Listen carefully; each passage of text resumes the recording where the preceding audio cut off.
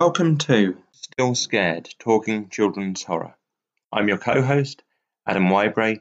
With me is Ren Wednesday, and today we'll be discussing two books by Vivian Alcock, The Haunting of Cassie Palmer and Monster Garden. There's a full transcript available at the link with show notes, so do check that for more. Enjoy!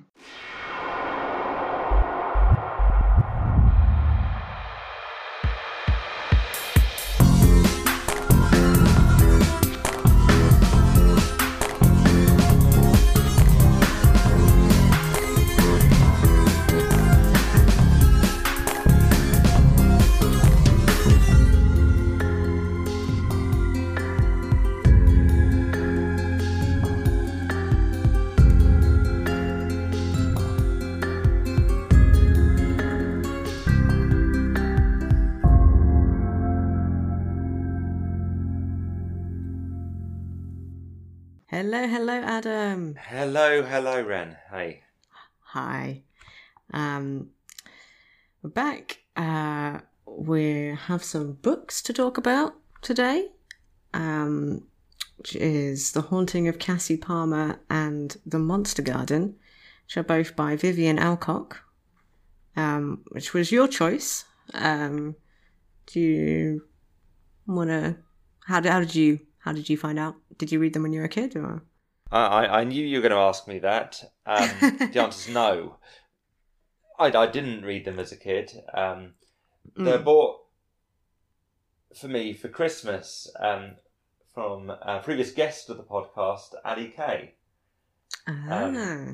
who I think did read them, or at least one of them as a kid, and came across them in Oxfam Books, I believe. Mm-hmm. And thought that they seemed like my kind of thing and suitable for the podcast. Hey. Nice. And yeah, Antonia, my partner, had read Monster Garden and liked it.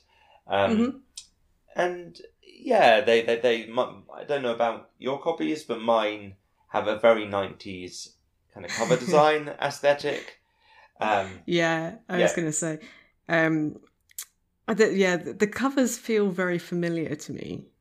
Like, I think that a lot of them, well, the ones I have these kind of very desaturated illustrations that, I don't know, I can just imagine sort of being laminated and being a bit yellowed and kind of sitting in like those spinning book displays in the library when I was a kid.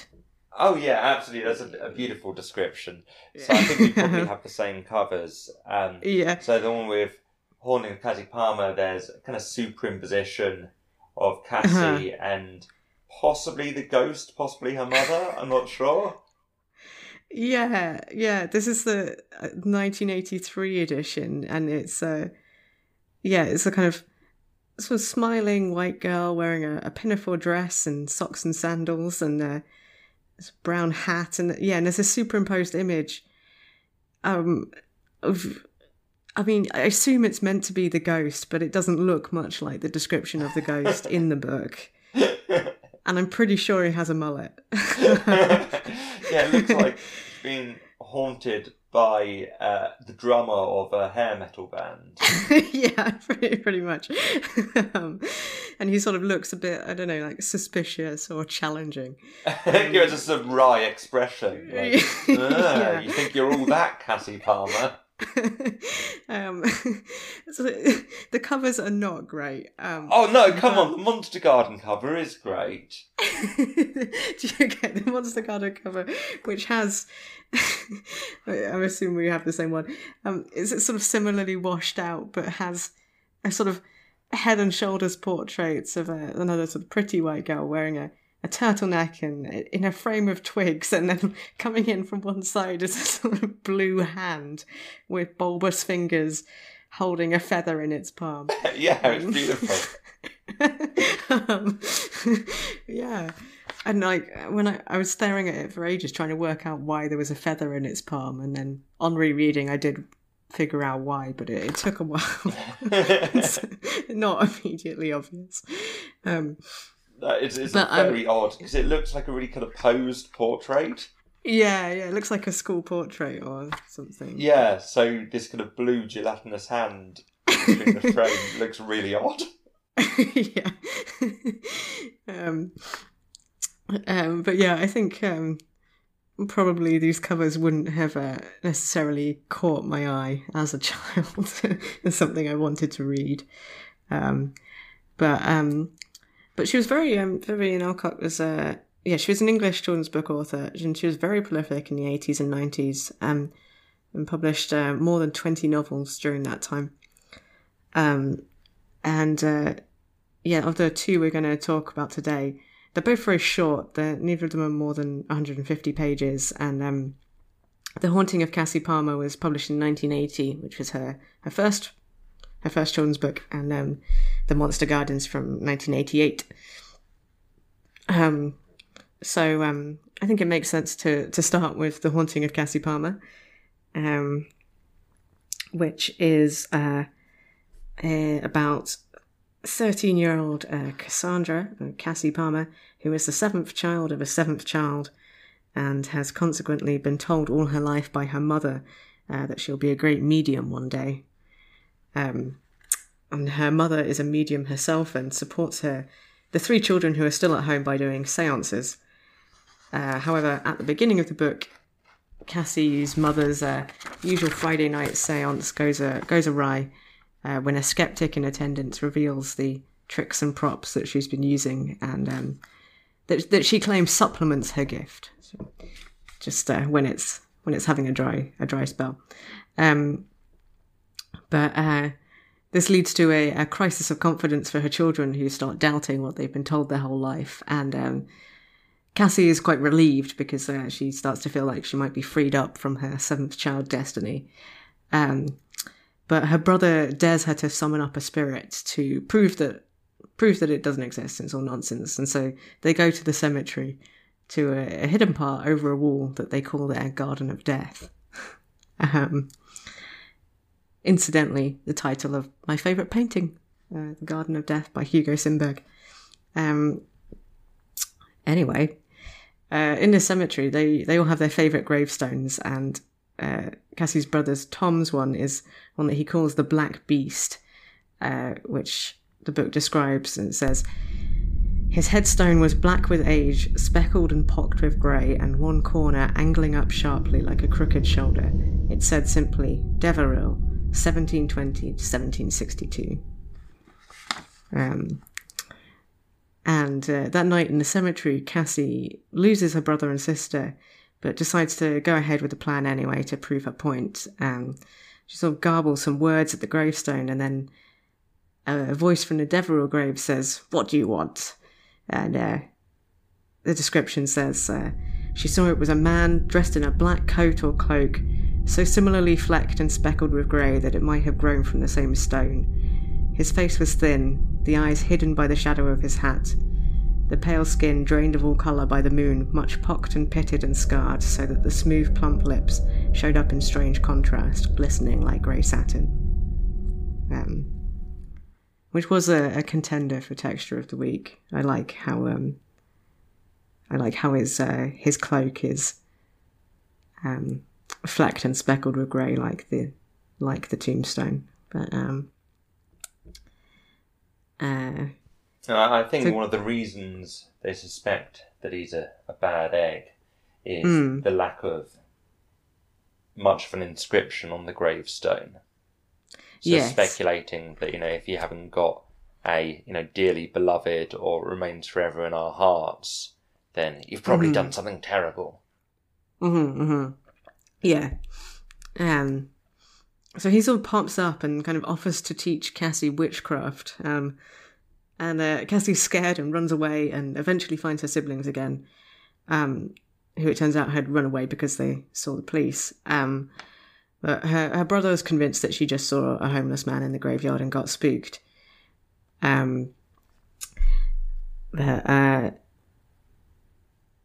few days passes and nothing else has happened. But the kids get back from school to find out that their mum has put the house up for sale because she can't practice seances in their town anymore. One when they protest, their mother starts to shout about the expense of raising them all, and to distract her, they tell her that Cassie saw a departed spirit. Their mother is skeptical, claiming that even with years of experience, materializations are extremely rare, and so doesn't quite believe it. But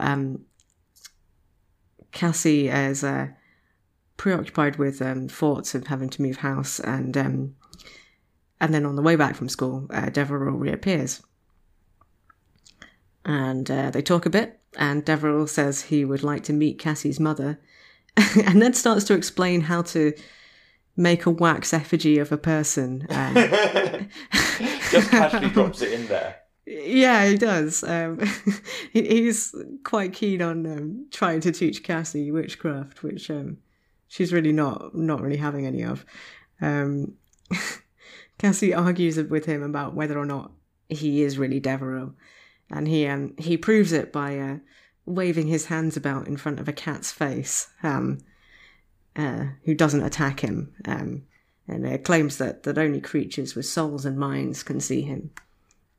But to be honest, this sounds like Stepson George's cat Yoshi, who... Now, to be fair, I think Yoshi was brought for George as a bit of a comfort animal, and as such, she's very placid, I guess. Placid to the point that you might assume she was dead. She's not. She is very deaf, so she's profoundly hard of hearing. So she won't really respond to calling her. But even when George will really lug her about, and he kind of really coochie coos over her. He's a bit obsessed with Yoshi, and thinks she's the cutest cat ever.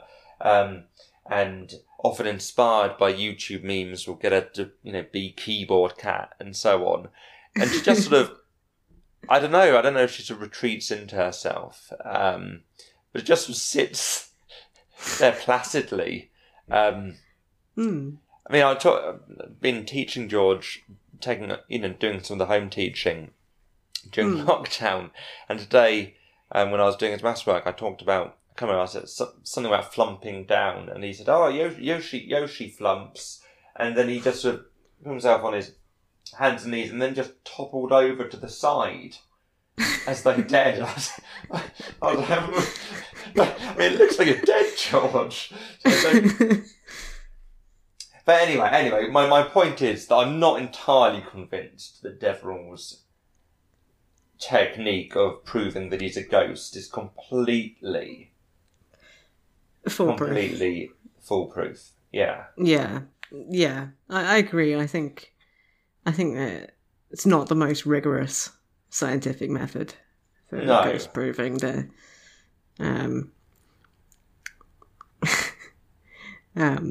But it works for Cassie. Like Cassie's like, well, that proves it. Yeah.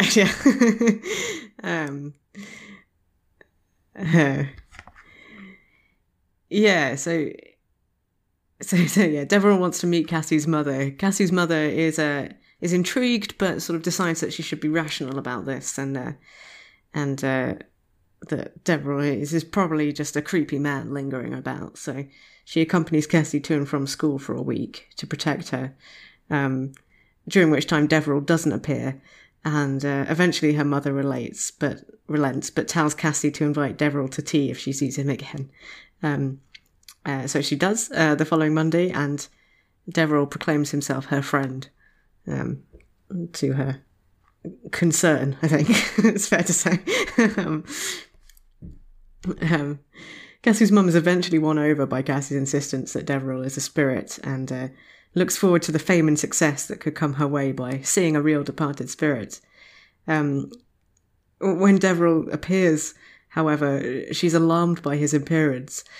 It asks him to take off his hat when he's not wearing one, and someone cries out, "Where are his feet?" Which I quite enjoyed. His feet are right there, but something about him has made her think he has no feet. she tells him that her daughter can't help him and he'll need to find someone more qualified, and he sweeps away in a gust of wind. She decides to write to the Psychic Society to get someone to come and deal with him. So Deverell kind of keeps appearing to Cassie on her way home from school and tells her that time moves differently for him, so there's no time when he's not with her. He tells her that when he was in his grave he had bad dreams and he doesn't want to go back. He asks her how he can serve her, and she tells him about the house that she wishes the family could move to, with a river running at the bottom of the garden. And when the family go into the countryside and see someone that Tom might be apprenticing with, they find a house for sale, just as Cassie described it to Deverell. But it's too expensive, and when Cassie sees Deverell again, she complains and says, "What's the good of a house we can't afford?" So he says, "Well, I used to live in this town, and I left a box of gold and jewels under a floorboard in this old house." He shows her the house and explains that a deaf old lady lives there now, and he's sure she could just creep open through the back door and up into the attic, which Cassie's pretty unsure about, but she does sneak into the house and sort of... Yeah, I mean she's basically like, "You're just trying to trick me into doing evil, aren't you? I know the devil's tricks." Because, so as you said, Deverell's been like trying to turn her on to witchcraft and such, so... Yeah. And she kind of goes into the house and sort of imagines kicking the old lady down the stairs and running away with the treasure, and then realises that that's not something she's going to do, and she's just like, well, you know, Deverell deserves to be reported to the Psychic Society.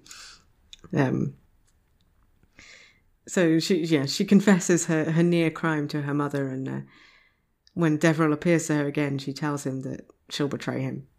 But on the night of the visit from the Psychic Society, Cassie gets a vision of the visitor in a car accident and sort of runs out the house to try and stop it and warn him. But in her frenzy, it's her who runs out into the road and makes his car swerve. The man from the Psychic Society isn't badly hurt, but is taken to hospital, and Cassie and Deverell confront each other. Neither of them knows what the other's purpose is, but they realise it must be something between the two of them. Cassie tells Deverell that she wants him to just go back to his grave, and he says she can't ask that of him. And Cassie runs into the graveyard, intent on driving a stake through Deverell's heart. She calls to the other spirits to rise up, but no one comes. He tells her to destroy her then if she's going to, and she realises that she actually needs to do the opposite. She calls to him to help her, and she sees an image of him as a little boy surrounded by hostile, murderous adults being called a devil and a witch's son. So she calls to him and sort of makes a gap in the circle, and he escapes and is set free, and that's kind of releases his spirit, I guess. And when Cassie is recovering from all of this, her mother tries to break the news sort of gently to her that her gift has come on too suddenly and too strong, and she won't be a medium as an adult after all. Cassie finally tells her that she never actually wanted to be one anyway. Cassie and Mary go to the old woman's house and ask her to look for Deverell's treasure. And they find it and split it with the old woman without murdering anyone. And, Hooray! Hooray! The last paragraph reads, in the old cemetery, the headstones lean sleepily, the grass grows long and wears feathery plumes nodding in the sun, and there are only wildflowers, dandelion and ragged robin and the white trumpets of convolvulus, except in front of one grave where someone has planted forget-me-not. The headstone is black with age, speckled and pocked with grey, with one corner angling up sharply like a crooked shoulder. It says simply, Deverell, 1720-1762, and underneath, carved unevenly but with love, the letters R.I.P. And that's The Haunting of Cassie Palmer. What did you make of it, Adam? Yeah, it's It's more low key than I was anticipating. Because I think it starts with a terrific setup. It really brings you inside Cassie's world and that of Mrs. Palmer. Her mum is semi-fraudulent medium, and the stakes feel pretty high. It's clear that they're not very well-to-do.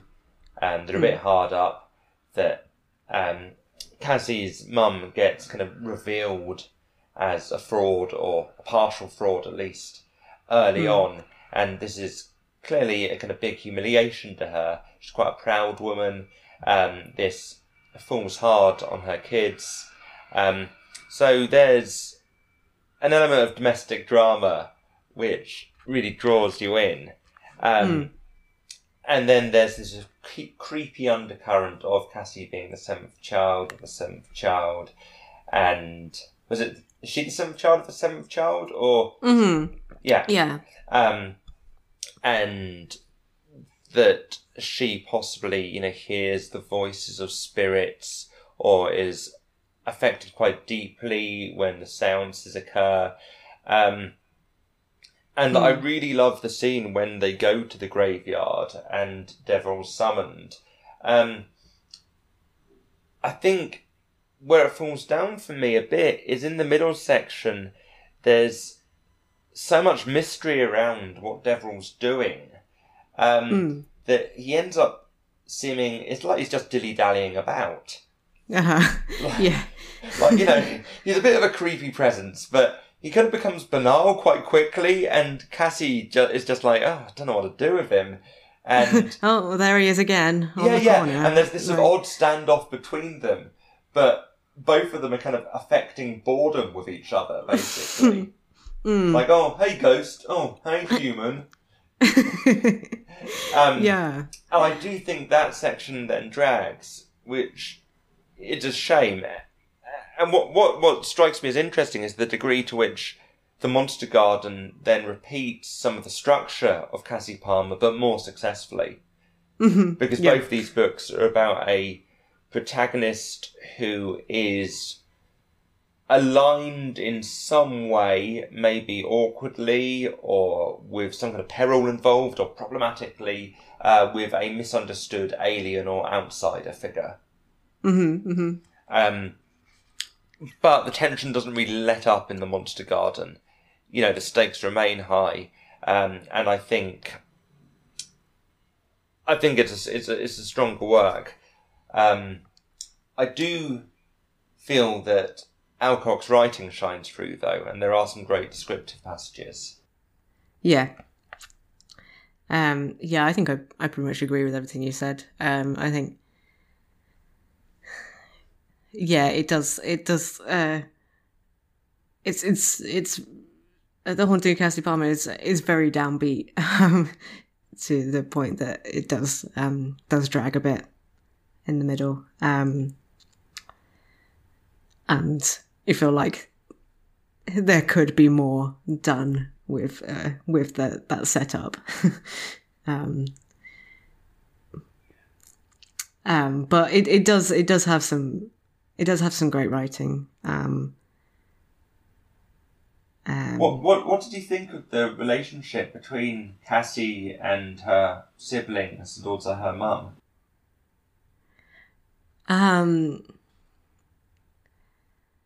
It was interesting. It was quite vividly written, I think. You definitely get like a strong sense of the mum as a kind of as a character she's kind of struggling, really, and she's quite harried and takes it out on her kids sometimes, and but is also kind of believes in what she's doing and is trying to like make the best of things, Yeah, I like that ambivalence, that it's not as simple as, she's a fraud or she's a real medium. I think that's more accurate. Like, I definitely think there are some very cynical mediums who just use cold reading, and are really just there to kind of exploit grieving people. But I don't think that's necessarily the whole story.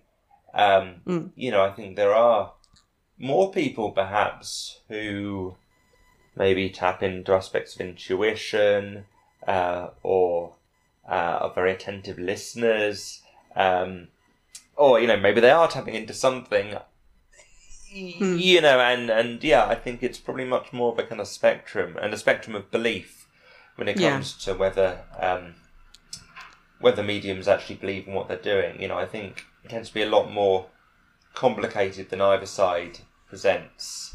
And I liked that very much. I thought the portrayal of Mrs. Palmer was convincing. It was interesting nuance of, she believes that she believes in her own gift, and she believes in what she's doing, but also she has to make money, and she sort of kind of partly reluctantly and partly sort of enjoying her sneakiness, kind of shows off the little tricks that she's got to make things a bit more exciting. Yeah, because she's kind of like a romantic figure, but she's also a bit of a hard-nosed pragmatist. And and I like, similarly, I guess, like, the relationship between Cassie and her mum's quite fractious. And same with the siblings. Sometimes it feels like Cassie's older brother and sister are very much on her side, and other times they're kind of antagonistic. And I thought it captured that sibling relationship quite well. I think I missed like having a kind of close sort of relationship between some kind of a not contested relationship in this book. That's interesting. Because in Monster Garden, that Frankie has her best friend, and it's kind of has a kind of straightforward, fun, good relationship, and I sort of wanted Cassie to have something like that, Yeah, I mean, there's quite a sad passage where she kind of reflects that Devril's her only friend. Yeah. And she sort of says, well, obviously most people would think he's creepy and he's this pretty shabby-looking old ghost, but I don't have anyone else, so... Yeah, it's quite a lonely book, Yeah. Yeah, it is a lonely book. I'd agree with that. And, I mean, the title is The Haunting of Cassie Palmer, and it's Cassie Palmer's story, ultimately. Yeah. And, yeah, she is quite haunted alone. Even when Deveril is brought in to meet the other family members, they don't know how to respond to him. Yeah. Whereas with the Monster Garden... Frankie, so I guess we'll go into the plot of the Monster Garden, but her Deveril, or her kind of outsider figure, is much more of a she lets a lot more people know about the situation much earlier, and becomes more of a kind of collective project. Yeah. So it's The Monster Garden from 1988. Protagonist is called Frances Stein, known as Frankie Stein, because slightly on the nose main character names are something the two books have in common. She introduces her family by saying, "My father is a high-up scientist and a low-down male chauvinist pig," which is a strong opener. I like that. She's a girl in a family of her dad and brothers, and her father works at the laboratory that people at school say is a monster factory that does bizarre experiments on animals. The instigating event is that Frankie's brother David has stolen a test tube of something or other from their father's lab, and Frankie says that she'll tell their dad if David doesn't give him a bit of the substance. And very reluctantly he does, and she pricks her finger and squeezes a bit of blood onto a saucer and sort of tips this jelly onto a saucer on the windowsill, and then goes to see My Fair Lady and forgets all about her monster. Because Frankie's Frankie's a different kind of character from Cassie. She's a much more sort of carefree kind of soul. There's a thunderstorm during the night, and Frankie sees a bolt of lightning jump towards her open window.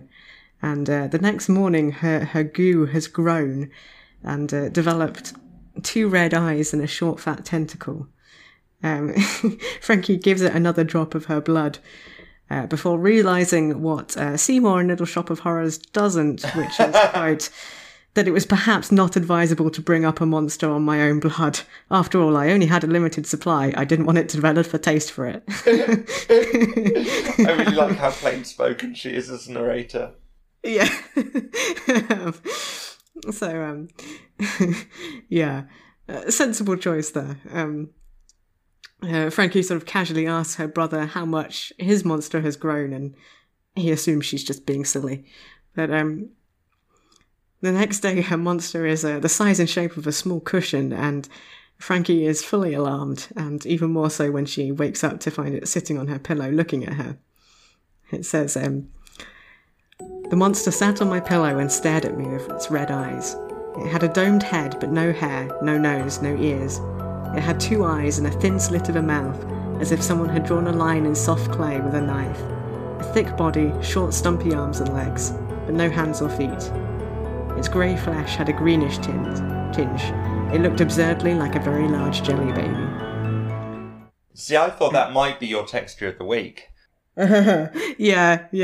I mean, I think monster is my texture of the week in general. But, Should we go into texture of the week? Yeah. Okay, right, I've got... Texture! It's texture of the week! Texture of the week!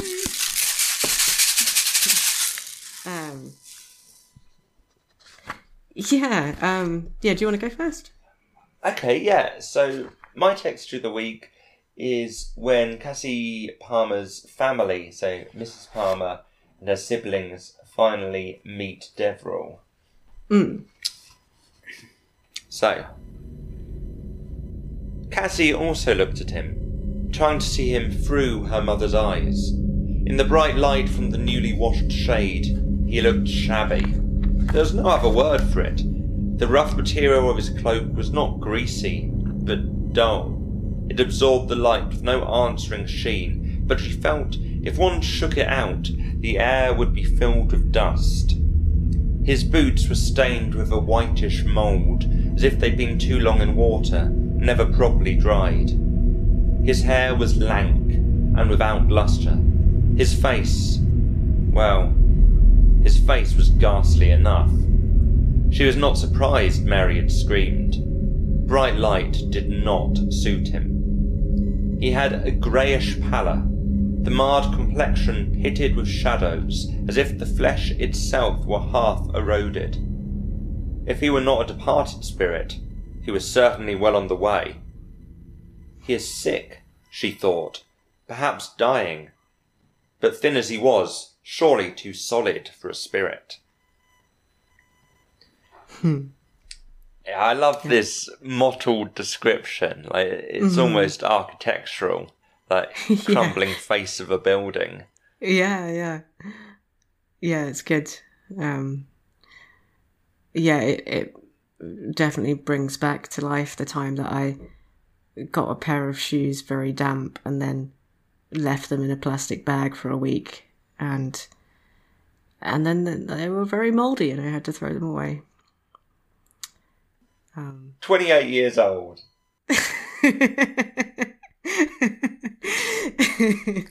Yeah.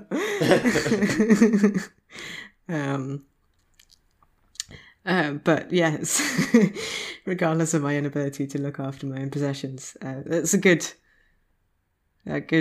description.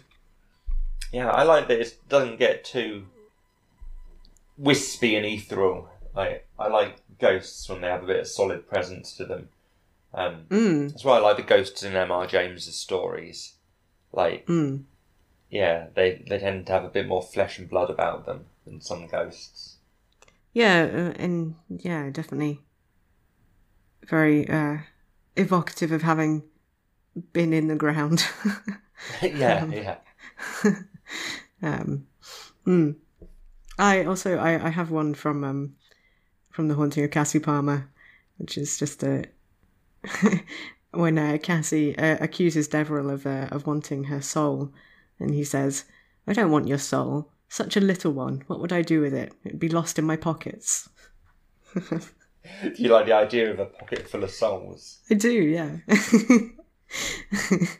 I'm just digging through your pocket, trying to find the right soul. Yeah. I just enjoyed that. And yeah, you can generally assume that every one of the descriptions of the monster, later known as Moni, that I'll read out on my textures of the week, because they're delightful. But I also quite enjoyed Frankie saying of her brother, "You could grow cress on the back of his neck."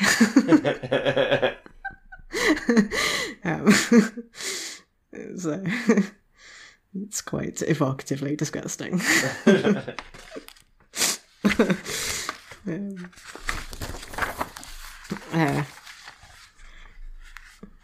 Yeah, Jelly Baby Monster is a good one.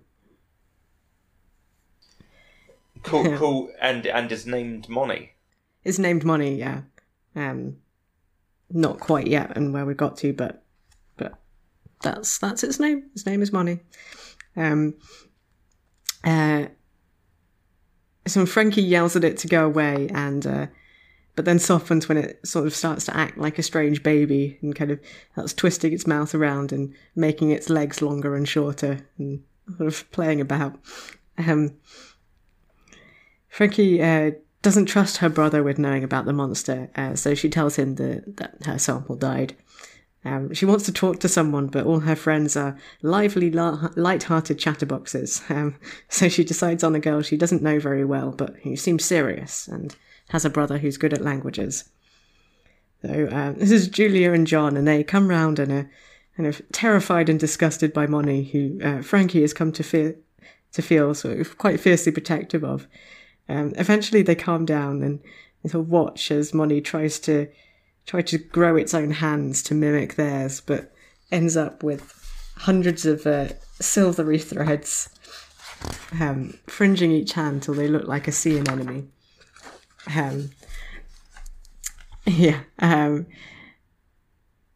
Under pressure from Julia and John, Frankie says that she'll tell her oldest brother about it when he comes to visit in 8 days, and keep Moni hidden until then. As Moni's growing so quickly, they decide that they'll need to keep it out of the house, and a rabbit hutch at the bottom of the garden might work. Frankie talks to the gardener Alf about making a hutch, and Julia earns a place in Frankie's bad books by calling him half-witted. Frankie tells Alf that she wants a secret rabbit. It's kind of not particularly convincing cover story, but... And she also learns that Moni eats through its leg. Just putting its foot into the saucer. I just find quite delightful. Frankie tells her dad and brother that her friends are going to come over and practice their sort of stomp-esque percussion to get them to leave for the day. Which I guess was all the rage in schools in the 80s. I imagine so, yeah. It was bin lids all the way. She gives in and tells her best friend Hazel about Moni. And when Alf has made the hut, she also shows Alf. At this point, poor Moni is in a bit of a state. Moni had changed. The jelly-like substance that had given it the semi-transparent look had worn off in patches, or perhaps been absorbed into its body. This gave it an odd mottled appearance, like a peeling wall. On either side of its head, where ears should have been, it had grown a vertical fringe of delicate tendrils, like thin green ribbons, covering small slits that opened and shut continually. Its feet were large and floppy and toeless. It had only 10 fingers now, but they were all on its right hand. Its crimson eyes were bright. I love Moni. Moni's so great. I knew you'd love Moni when I was reading it. Yeah, protect money with my life. They are. They put money in the hutch, and it stands up against the wire netting like, quote, a prisoner of war on the telly. When Frankie goes to give it its dinner, she has to hold its hand through the netting and sing out a lullaby until it eventually goes to sleep. Oh. Oh, a note on Moni's pronouns. They generally call Moni it, but sometimes she. Sometimes people just call Moni she, but they mostly stick with it. Which I just find interesting. Yeah.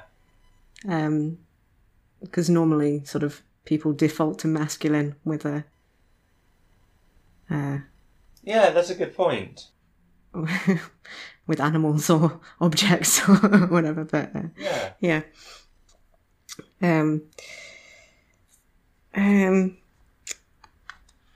Frankie decides to keep a record of Moni's changes.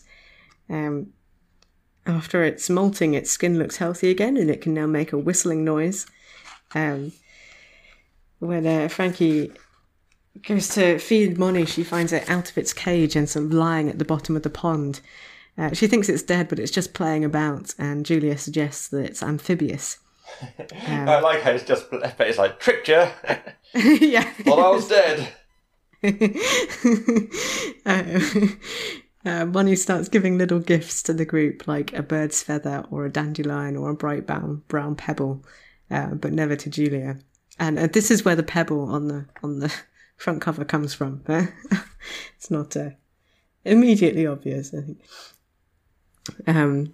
It's pretty cute though. It makes me think of a hymn I had to sing around Harvest Festival in primary, called like "I will bring to you" or "I will give to you."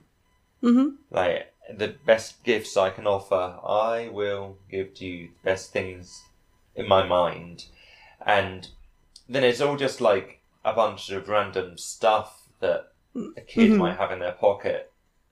Yeah. Like, it's just like, a bit of gum and some broken twigs, a cockatoo and sparkly bits,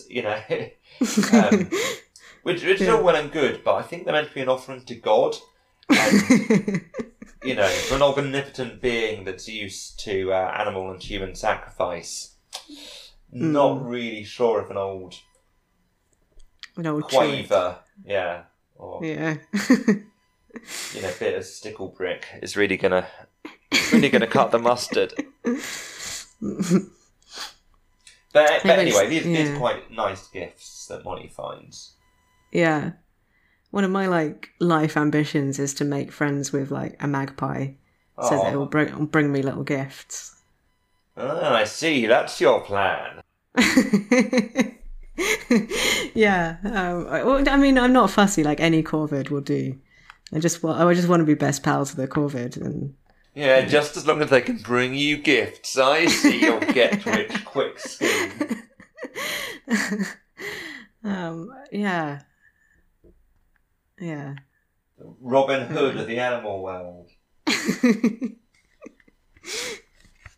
I'm just thinking like a bottle top. I don't. It doesn't have to be a diamond ring, although it could be. Yeah.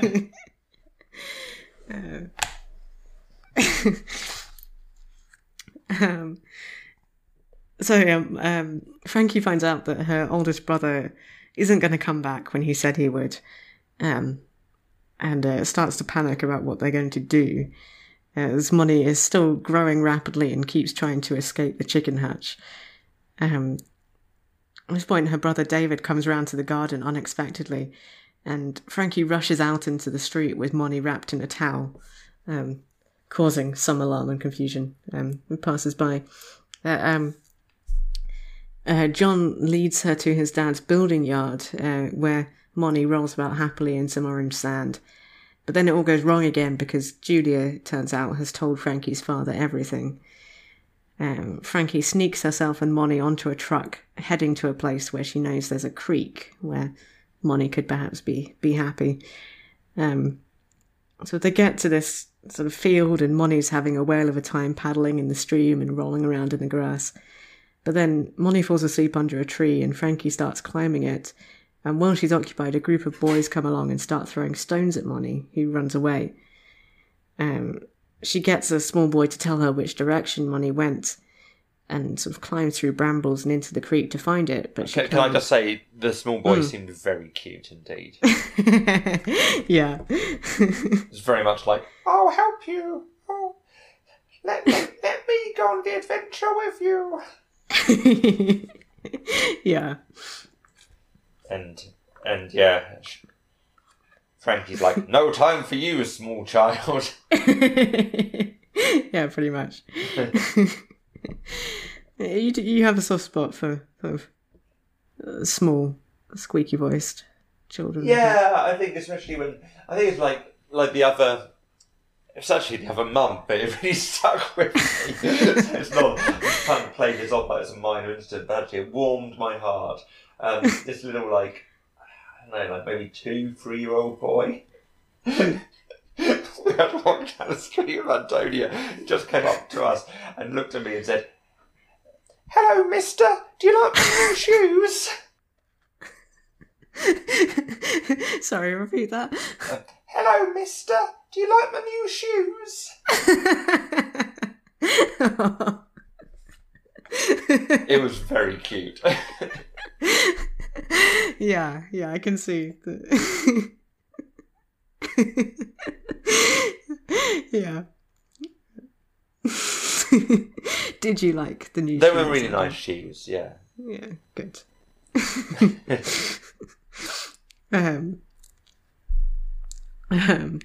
I think oh yeah, when I was working at the charity shop, we had a miniature drum kit for a while, and it was just the best because kids would come in and just like play this miniature drum kit and look really pleased with themselves. And that's awesome. it was really sweet. Anyway, Frankie kind of trips and falls, and I think loses consciousness, and sort of near the creek, and when she wakes up again, there's a sort of trail of leaves and pebbles that she realises are Moni's way of saying goodbye, and it's sort of swam away into the creek. Yeah, I mean, it's all quite impressionistic. My understanding was that she'd sort of fallen into the creek and Moni had rescued her. Oh, okay, yeah, that might be it. I think. I might be wrong, but yeah, that's sort of what I thought had happened. Yeah, that makes sense. But yeah, it's not super clear because it's sort of Frankie's perspective, and she's kind of fading in and out a bit at this point. Yeah, it's all kind of woozy. But she's eventually found, and when she's recovering, it turns out that the sample that Moni grew from didn't actually come from her father's lab, but a different scientist, and that her father was only working on plants all along. And is quite taken back that when he realises that his daughter thinks that he's making terrible monsters in his laboratory. But yeah, at the end, Frankie sees Moni one last time. It says, a gleaming figure came out of the sea a few yards away. It stood up to its full height, towering above me, and stretched its glittering metallic arms towards the sky. A ribbed fin, yellow as a cockatoo's crest, grew over its domed head and down between its massive shoulders. Green tendrils fluttered like seaweed from its silvery wet cheeks. Which is amazing. Yeah, it's gorgeous, that. Non-binary goals, I think. Yeah. Yeah, and that's the end. Yeah, as you mentioned, I did enjoy this book a fair bit more than the first one. I think tonally it's a lot more spirited. It's got more of an adventure to it. Haunting of Cassie Palmer is quite a depressive book. Yeah. Yeah, it is. Monster Garden's just more of a romp. Yeah. And also, Moni's really cute, right? Like, Mon manages to balance, but sounding kind of squicky and a bit gross, but also is really endearingly written. Yeah, totally. Yeah, you can't help but love Moni. It's the way it plays about and sort of experiments with its body and trying to find the right number of fingers and things. It's just, it's very charming. Yeah. So in terms of kind of other comparisons between the books, as I said, it strikes me that both are kind of about a child protagonist having some kind of hidden or secret friendship, I suppose. And it's interesting because in The Haunting of Cassie Palmer, there is an undercurrent of stranger danger, I would say. Like, it's explicitly kind of talked about, like, oh, maybe Deverell's someone who kidnaps little girls. Or maybe Deverell's a murderer. And the characters kind of joke about it. Yeah. So it is very much there. Whereas with The Monster Garden, I guess because Moni is like this alien creature, the kind of source of peril becomes much more, I don't know, shadowy. Like, it's much more like the source of peril is kind of scientific, institutional lack of empathy for others or something. Do you get what I mean? Yeah. Because, like, Frankie's obviously very scared of money being taken away, but, you know, she's also kind of worried about being kind of pursued or punished by this sort of shadowy scientific establishment, which sort of bound up for her dad and her imagination. Yeah, it's a very vague and shadowy threat. I mean, kind of like, I mean, it's kind of the way like a child might understand something, like something that you've heard is sinister, but you don't really have any idea what's going on. And, you know, you don't really know what's possible. Like, yeah, as far as she knows, they could be making, you know, hybrid monsters in a lab, you know, like, yeah, like they could be doing anything up there. Yeah, and like her kind of fear of her father and what her father does at his work ends up kind of being transferred onto this other scientist. Yeah. Near the end of the book. Yes. Yeah, it turns out her father's actually all right. He's just working on plants, but there's the threat still remains in this other scientist's lab. Yeah, it's interesting because I didn't feel it was taking. I mean, I guess both books are much more just about the kind of experiential, you know, just the experience of these young girls. And I guess their relationships, and particularly family relationships. You know, I didn't think it was a book with some kind of message or thesis. Yeah. Like, you know, because if you were just, I don't know if any listeners hearing this, like, I think I would have got the impression that it was a very sort of explicitly anti-genetic modification or sort of anti-messing around with nature book. And actually it doesn't really feel like that, especially because, yeah, you know, Moni's being created through this process to a degree, albeit then somehow, like Frankenstein's creature, you know, struck by lightning and has come alive. But yeah, it's, I don't know, I just find it interesting that it kind of flirts with some kind of tension between like the scientific world and the sort of world of rationality, and then this sort of more nurturing natural world. But it's never really developed. Yeah. It's not quite like Animals of Farthing Wood or Princess Mononoke, where it's very much like, the natural world is the thing to be protected and valorized. Like, yeah, it doesn't. I think maybe Vivian Alcock was quite careful, sort of, to not come down very heavily on one side. Yeah, or another. Kind of the same thing with Ghosts and Mediums in The Haunting of Cassie Palmer. That it doesn't come across as like some super skeptical rationalist book, but at the same time it doesn't come across as the work of someone who is a die-hard believer in ghosts and the afterlife. Yeah. Yeah.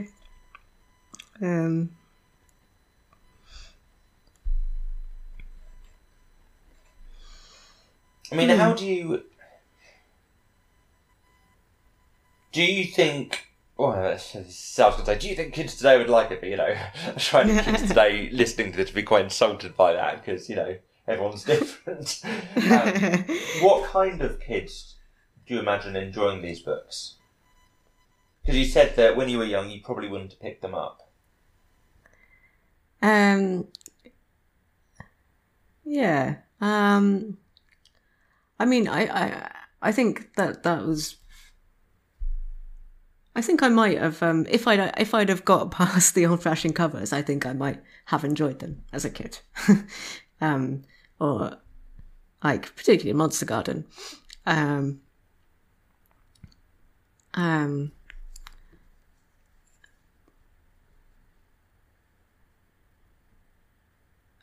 Because I definitely, I definitely enjoyed books with a sort of creepy kind of atmosphere. I mean, I think probably who they remind me most of is Anne Fine. I don't know if you read Anne Fine books. Yeah, of course. Yeah. I think I had to read Flower Babies in primary school. Uh-huh. And one we might do on the podcast, I guess, at some time in the future is The Tulip Touch. Oh God, yeah, which that was really got under my skin as a kid. Yeah, that was terrifying. I'm actually surprised we haven't done that one because that was genuinely quite scary. Yeah, maybe one to do soon. Yeah, yeah. So I don't know. Like, I don't think there's anything necessarily about them that couldn't appeal to kids now. Like, I don't think they're so dated that they're irrelevant, Yeah, it's not like this is Water Babies. Yeah.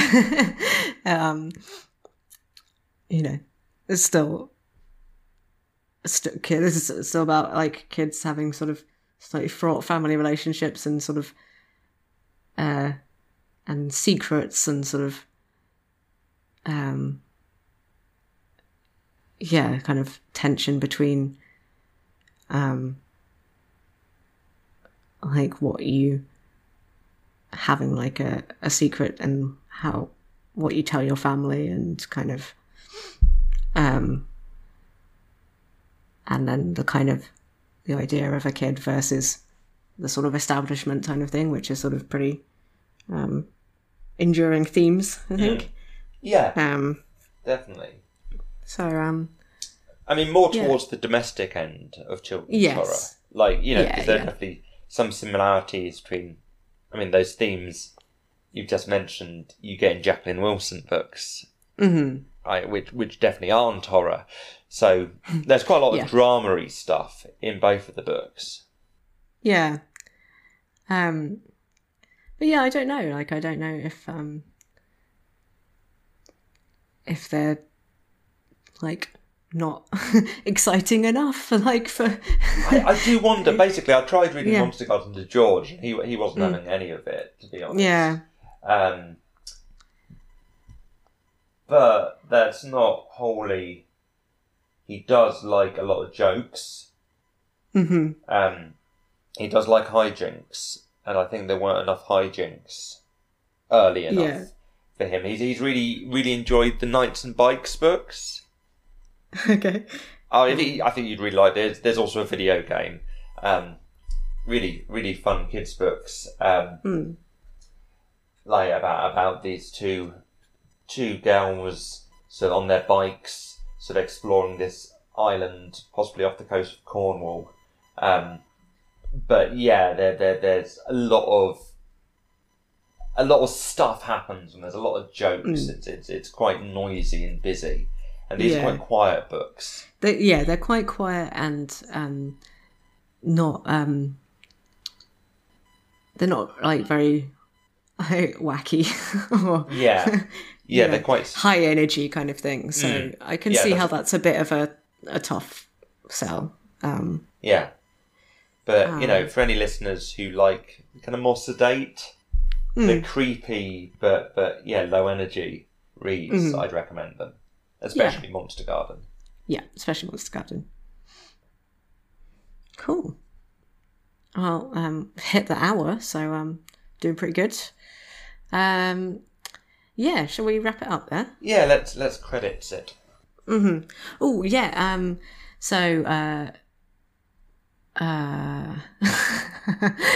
How do I do this? Our intro music is by Maki Yamazaki. Our outro music is by Joe Kelly. Artwork is by Letty Wilson. You can tweet at us at StillScaredPod or email us at stillscaredpodcast@gmail.com. Update on last episode. I'm now checking the email again. Thank you to people who've emailed us. That's really nice of you. What we've had emails plural. Yeah. What's going on? Thank you. Really appreciate hearing your thoughts, and it's really nice. And so, if you do wish to email us, they will be read. Oh my gosh! And they were nice emails and all. Like they weren't like, oh, Ren, get rid of that Adam guy, co-hosts. They weren't. No. Okay. Right. And also, if you fancy it, you can review us on iTunes or Apple Podcasts or whatever. But yeah, just thank you for listening. It's really nice that people are listening, and had a few interactions on Twitter as well. People saying they're listening, and it's just nice. Thanks. Okay, well, thanks everyone, and I've got to do a sign off, don't I? Yeah. Okay. Creepy, spooky kids. I hope you learn to eat through your legs like Moni does. Yeah, it's a good aspiration. Yeah. See you next time, spooky kids. Bye. Bye.